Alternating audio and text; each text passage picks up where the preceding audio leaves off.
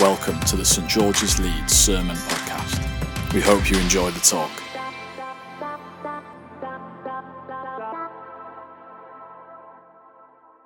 So thank you, Jacob. We are continuing in our series entitled Made for More, where we look through the first two chapters of Genesis and ask what reflections are there for thinking about our own lives today, our own lives of meaning and purpose in the world. And you may have noticed, if you were here last week, that one thing we haven't talked about is what to do with Genesis when we're confronted with questions of science and creation. In fact, as I poured myself a cup of coffee this evening, somebody asked me the question, what do I think about evolution and how it relates to Genesis? Now, without trying to dodge a bullet, we're not talking about that this evening, because there's so much to talk about from these pages which can help us to reflect on our meaning and purpose that we can miss if we only ask this question.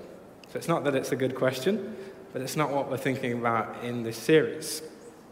So my name is Josh. I'm the clergy lead at Holy Trinity Boar Lane, which, if you haven't been, is just down in front of the Trinity Centre.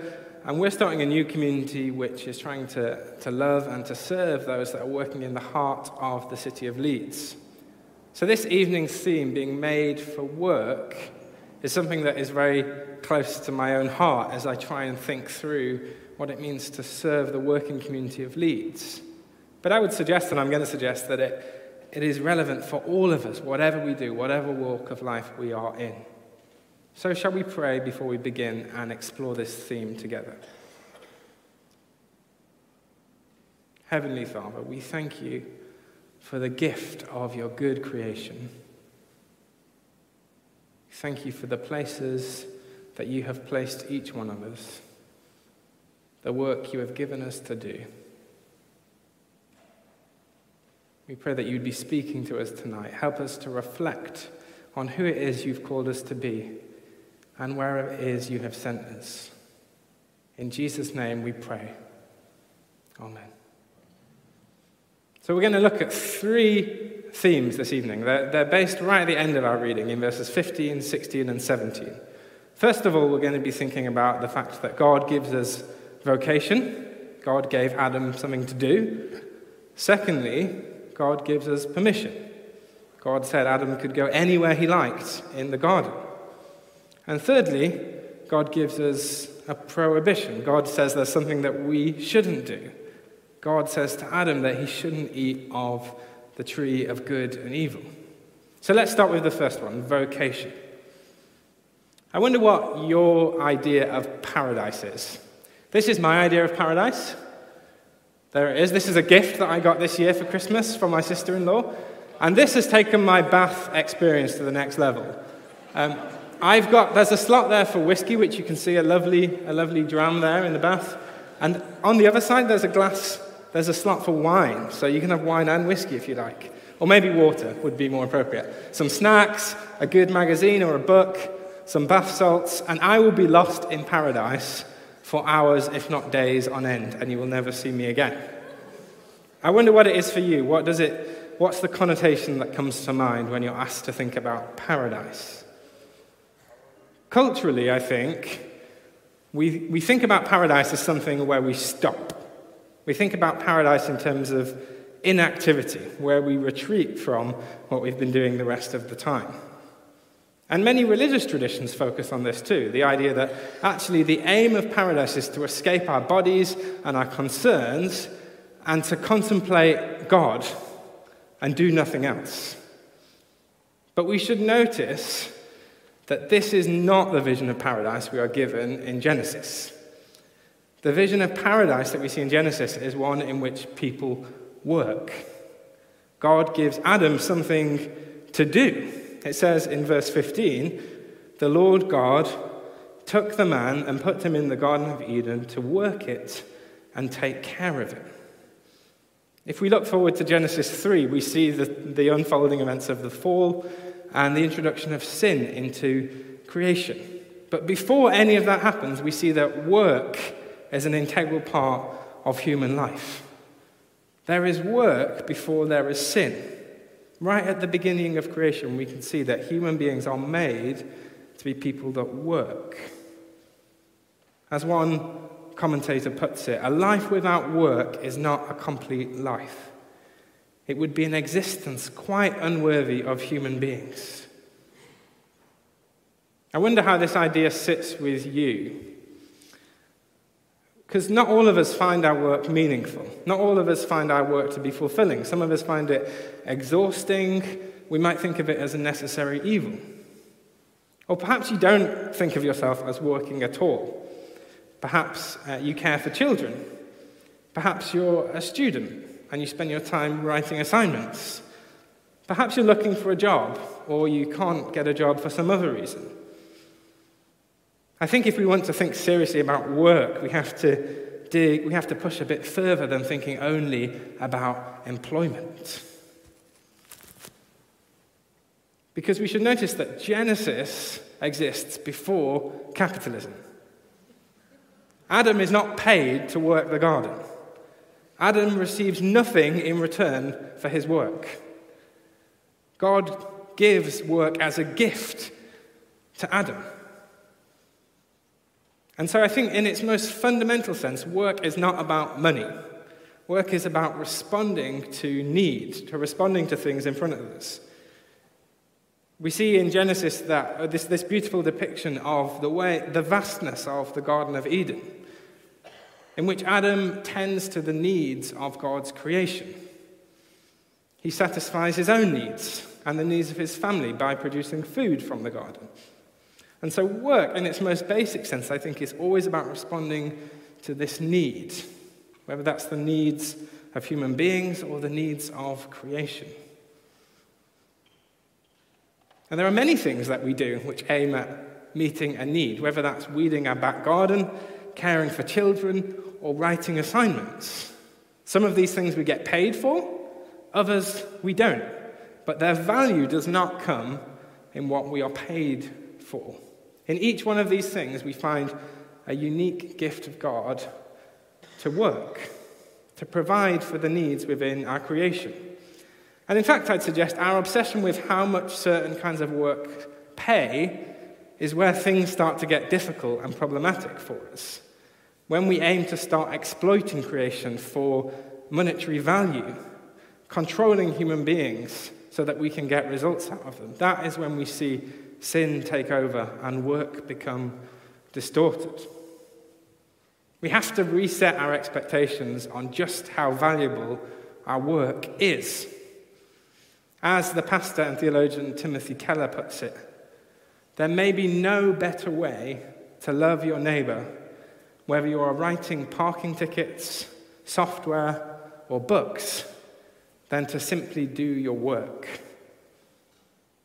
Now, thinking of work as valuable might not make that all-nighter finishing the assignment feel any nicer. It might not make a long 12-hour shift responding to emails feel meaningful. But it's such an important place to start to see that all of these things have value to God. As we were thinking about last week, all of our lives are part of our relationship with God. But we each need to find ways to stop and to be present and to respond in the small things to what God has given us. And I think this is true of our work as well. We need to find those small moments in which we can acknowledge and see the value of what we do. I was speaking to a friend recently who was a young mum at home, and she told me that she sometimes likes to picture the changing table as an altar, where she gives the work that she does as a sacrifice to God, as an offering to God, as worship. I wonder what would happen if we thought about writing assignments like this, that sitting down at a laptop was a moment to be still and to worship and to offer something in sacrifice to God. As Paul puts it in Romans 12, we are to present our bodies, all of ourselves, as a living sacrifice, holy and acceptable to God. This is our spiritual worship. So where are those moments in your life where you can see and acknowledge the value of what you do? That's something you might like to think about this week as you reflect on these words together. But now we're going to hear from two people in our congregation, who I've primed by asking some questions about their work. So if Alison and Anna, I can't really see you because of these lights, but if you'd like to come up, we have some questions that we're going to think about together. So can you give them a round of applause?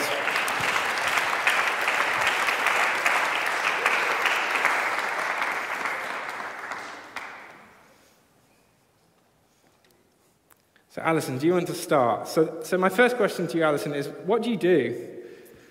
So I'm a solicitor, and I work in one of the law firms in the centre of Leeds. Okay. And as a person of faith, how does that relate to what you do in your job?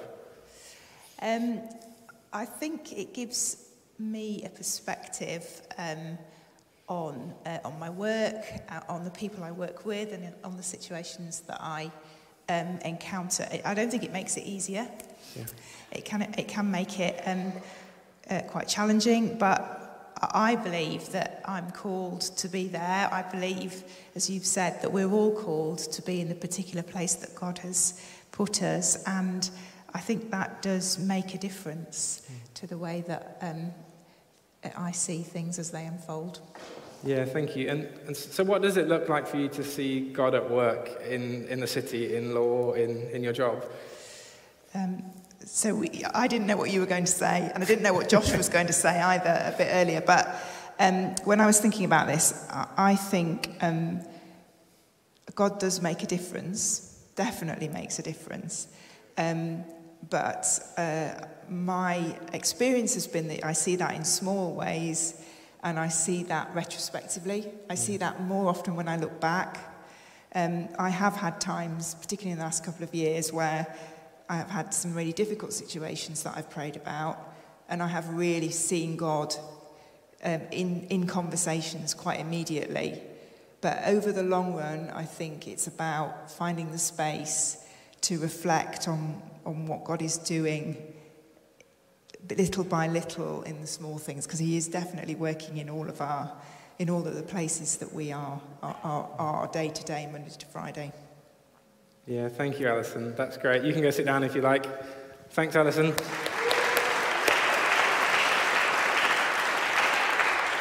So now we're just going to hear a little from Anna. So Anna, do you want to tell us a bit about what you do? Yes, I'm a student at the University of Leeds. I'm in my final year, my fourth year, studying an integrated master's in food science and nutrition. Great, that sounds fascinating. No time to talk about it now.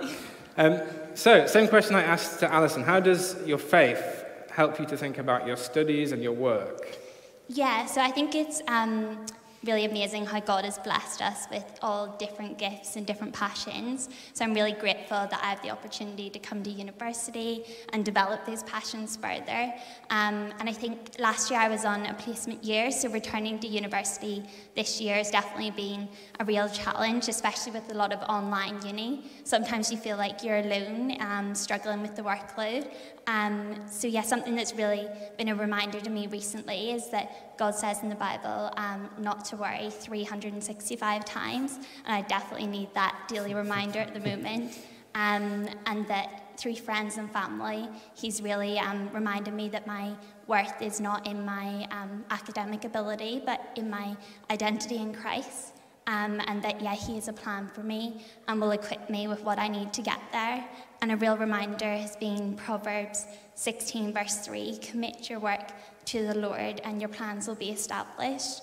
And I think I find when I try to rely on my own strength and my own work ethic that I find myself getting more stressed and also find it harder to be humble. So I read recently that when God's glory is magnified, worry, doubt, and fear and anxiety is minimized. And yeah, I think the more that I've been trying to praise God through my work, it reduces the weight that I put myself to do well. Yeah, so he really deserves all the glory. Yeah. That's great, thank you. And finally, what are the ways that you see God at work in your work and your studies? Yeah, I've seen so many ways, especially over this year. One thing is that he's really blessed me with such a great student community and a real chance to rest and recharge and navigate uni life together, especially as we saw on the weekend away. That was a great chance to get away and experience God's peace. I've been so amazed at God's faithfulness to me. So last year when I was on my placement year, I was at Gas Street Church at the very end of the placement year, and we were singing the song Promises by Maverick City, and it repeats, "Great is your faithfulness to me." And I just flashed back to second year when I was really stressed trying to find a placement, and just how God has always been with me and never letting me down. My small group know all about this, but as a food science and nutrition student, I have a lot of grit work, and I'm sure people can relate that can be a real challenge sometimes. But God is showing me that it's a real opportunity to grow in becoming more compassionate and Christ-like and patient. And one verse that stuck out to me was, "Do everything without grumbling," which I'm definitely still working on. And then it says, "And you will shine like stars in the sky." And I've also found grit work to be a real good chance to bring up my faith.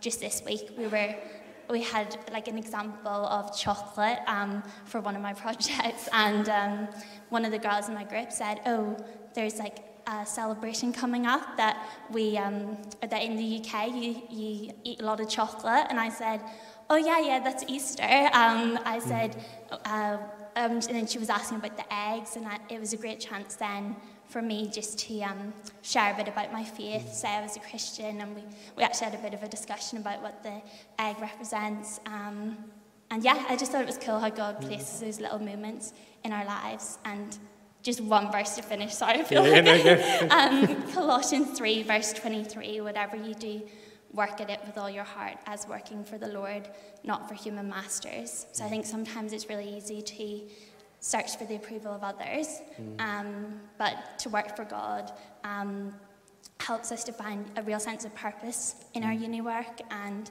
has helped me to fall more in love with my studies, that we have God as a mentor and a father to root for us all the way. So, That's great. So much to think about. So thank you so much, Anna. And thanks, Alison. You might want to take those questions and think a bit, use them to reflect together in your small groups this week about where you see God at work in your places of work and study. But we're going to continue now thinking through these three themes from Genesis 2. So we've looked at the fact that Adam is given work to do, but we see in verse 16 that Adam is given the freedom of the garden. God, if we're familiar with this passage, I think, the first thing we rush towards is the fact that God told Adam not to do something. But before God told Adam not to do something, God says to Adam, "You have permission, you have freedom to eat of any fruit in this garden." Adam is given a choice. He's given a place to make decisions. And I think when we think about work and vocation and studying, sometimes we're at risk of waiting for that kind of single voice from heaven to come down and tell us exactly what we should do with our lives. But actually, sometimes I think we need to hear that we are given permission. We are given permission to enjoy and to explore the good creation that God has given to us. God has commissioned us to work and called us to follow him in Jesus Christ. And now he gives us permission to explore our creation, to find places to work, places to serve, and things to do. This doesn't mean that God doesn't speak specifically to people about specific things. Of course God does this. But we cannot wait to just hear this magic voice from heaven. I don't think God thinks that we have this kind of one track of our lives. We are given the permission of the garden to explore. And in my own experience, it's actually through this exploration, this getting on and looking around, that we sometimes hear God most strongly speaking to us through our situation. But we also have to confess that sometimes in the church we haven't made this sense of vocation very easy. We're sometimes given the impression, or at least been given the impression in places that I've been in the past, that God calls people to ministry, and the rest of us are left to get on with things.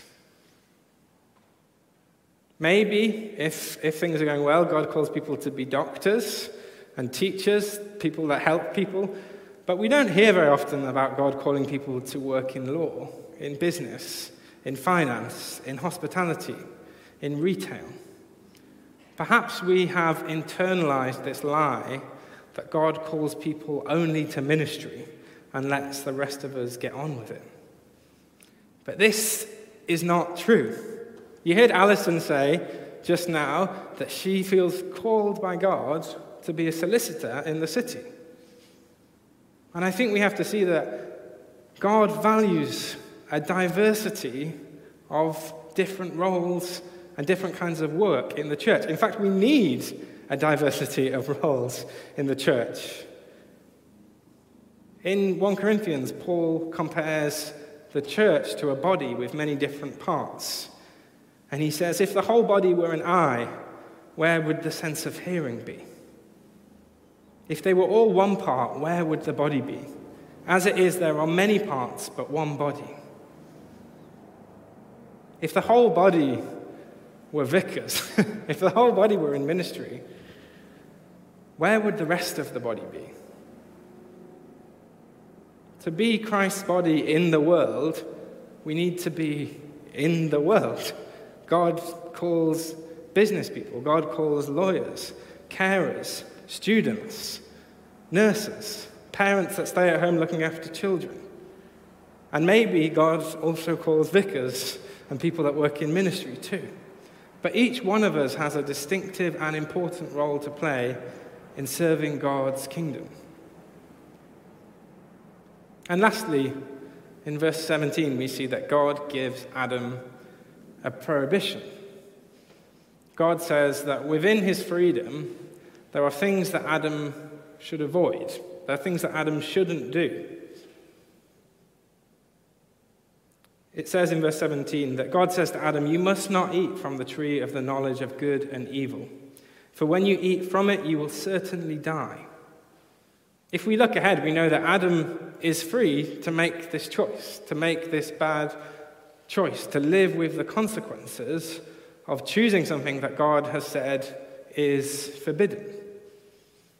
And we too are invited to live lives of freedom in which we explore all that God has given us. But we are told that there are some things that we should avoid. There are some things which are harmful to us, that are harmful to our creation, and things that we should stand against. None of us work in the Garden of Eden. None of us work in a place without sin and brokenness. We work in places that are distorted by human selfishness and greed and sinfulness. As people that follow Jesus Christ, we will daily come into conflict with things that are at odds with the gospel of justice and love that Jesus proclaims.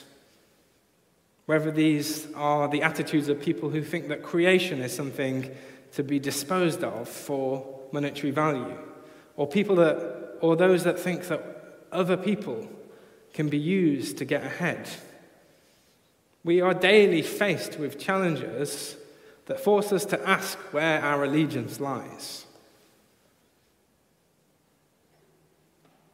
We know very well, I think, that the real costly moments for following Jesus don't come when we put our hands up in the midst of worship on a Sunday evening. They come on Tuesday morning when we realize that our to-do list is way bigger than we thought it was. They come on Thursday evening when we realize we are so tired, but we still have to finish that assignment before tomorrow morning. In these moments, we are asked, and we are forced to ask, where our allegiance is. How will we choose to respond in these small moments which challenge us as disciples of Jesus Christ? The words that we'll pray shortly in the Lord's Prayer provide a really powerful place to start in responding to this situation. Lead us not into temptation. Deliver us from evil, for yours is the kingdom, yours is the power, yours is the glory. We pray in those moments of difficulty that God's kingdom would be upheld and not those values of our culture and our society. To recognize the immense value in work that God has given to work also means that we must sometimes resist and challenge. But this is why it's so crucial to see that work is a crucial part of God's kingdom story. We are invited to see God in the midst of these places of challenge.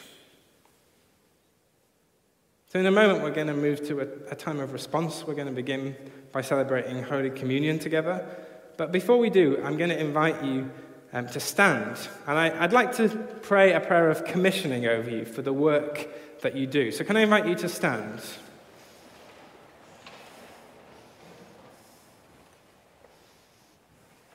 So just take a moment to be still. You might like to bring to mind that thing that God has placed on your hearts, that thing that you'll be doing this week, your place of work or study.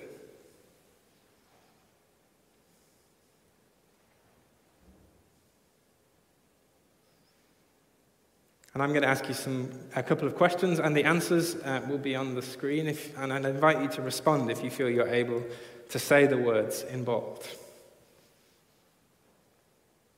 So do you believe that you have been led by the Spirit of God to accept the responsibilities God has placed upon you as you go to serve the Lord in your places of work and study? In humble reliance upon God's grace, will you give yourselves unreservedly to the work of Christ in your appointed role? So let me commend you in your work, in all that you do over these coming weeks. People of God, I commend you to this work and pledge to you our prayers and encouragement and support. May the Holy Spirit guide and strengthen you, that in this and in all things you may do God's will to the service of Jesus Christ. Amen.